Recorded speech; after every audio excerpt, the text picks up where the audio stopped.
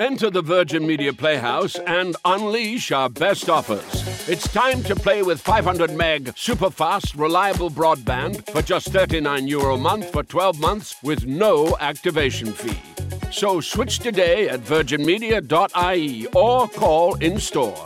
Virgin Media. It's playtime. T's and C's apply. See virginmedia.ie, subject to location and availability. New customers only, 12-month contract. 500 meg broadband, €70 thereafter. Ends October 11th, 2023. News Talk Breakfast with Ciara Kelly and Shane Coleman. In association with AIR on News Talk. Ireland has the second highest excise duty on alcohol across the EU and UK. That's according to a report published today by Dublin City University economist Anthony Foley. So should this excise duty rate be cut? We're joined by Padraig Cribben, Chief Executive with the Vintners Federation of Ireland, and Sheila Gilheany of Alcohol Action Ireland CEO. Padraig Cribben, to you first. Should it be cut? Good morning, Shane. Well, just to put it in a context, if you look at the sector that we're in, we have, to use that terrible term, we've experienced the perfect storm of we were first to be closed and last to open during COVID. And since then, our input costs, both in terms of drink and food, have gone up very considerably. And not alone that, but overheads then in terms of energy, insurance, labour, etc., they've increased.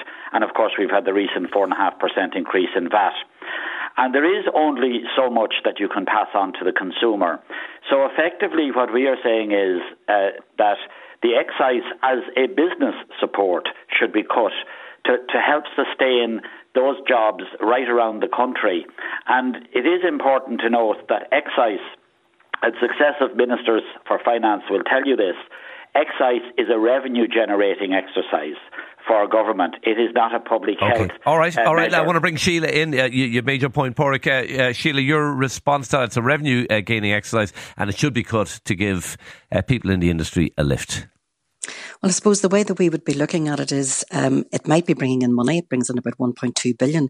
But actually the harm that it actually costs the Irish economy is over 3.7 billion. So 3 times as much in costs in terms of, the hospital costs, having to, pick up the pieces really from the harm that alcohol causes.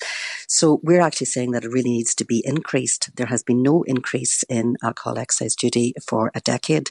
So the actual value of the duties is now 15% lower than it would have been back in 2014. And we're calling on Minister Michael McGrath to actually raise the duties by 15%.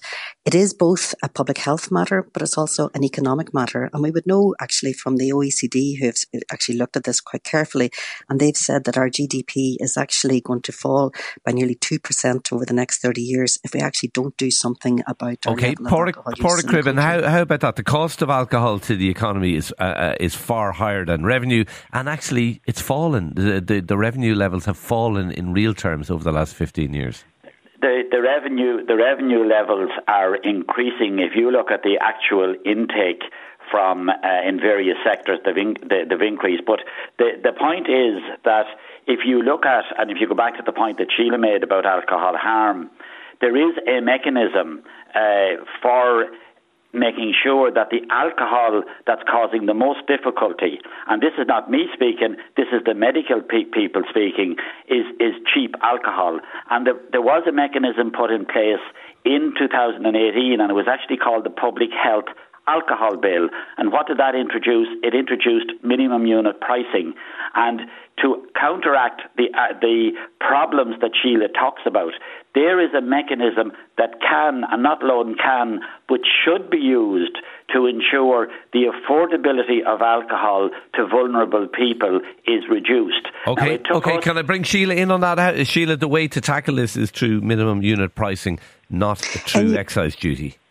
MEP is certainly important, and indeed without it our alcohol prices would be even lower. Right now alcohol that you would get in a supermarket is the same price as it would have been 20 years ago, and without MEP it would be even lower. So I absolutely accept that MEP is very important, but given the scale of the harm that we're actually talking about, we can't be relying solely on MEP as the only fiscal measure to be used. The Commission on Taxation and Welfare last year actually made a very strong recommendation that excise duties needed to be linked to the Consumer Price Index, and actually to make sure that they were actually seen as a public health measure. Okay, so Padraig, that they were calibrated accordingly to the harm that they actually that alcohol causes. Padraig, the Commission on Taxation said they should go up. It's very simple. If excise were to go up, it would not make any difference to the price in about 60% of alcohol that is sold through the supermarket trade. That's where the majority of alcohol is sold now. If you look at their pricing, they bring it right to the minimum unit price level. They will take the hit on excise because they will then use alcohol as a loss leader and put up the price of other more stable products that are required. So in actual fact, it will not have any effect on the pricing of the alcohol that is causing the most damage. Sheila, last word to you.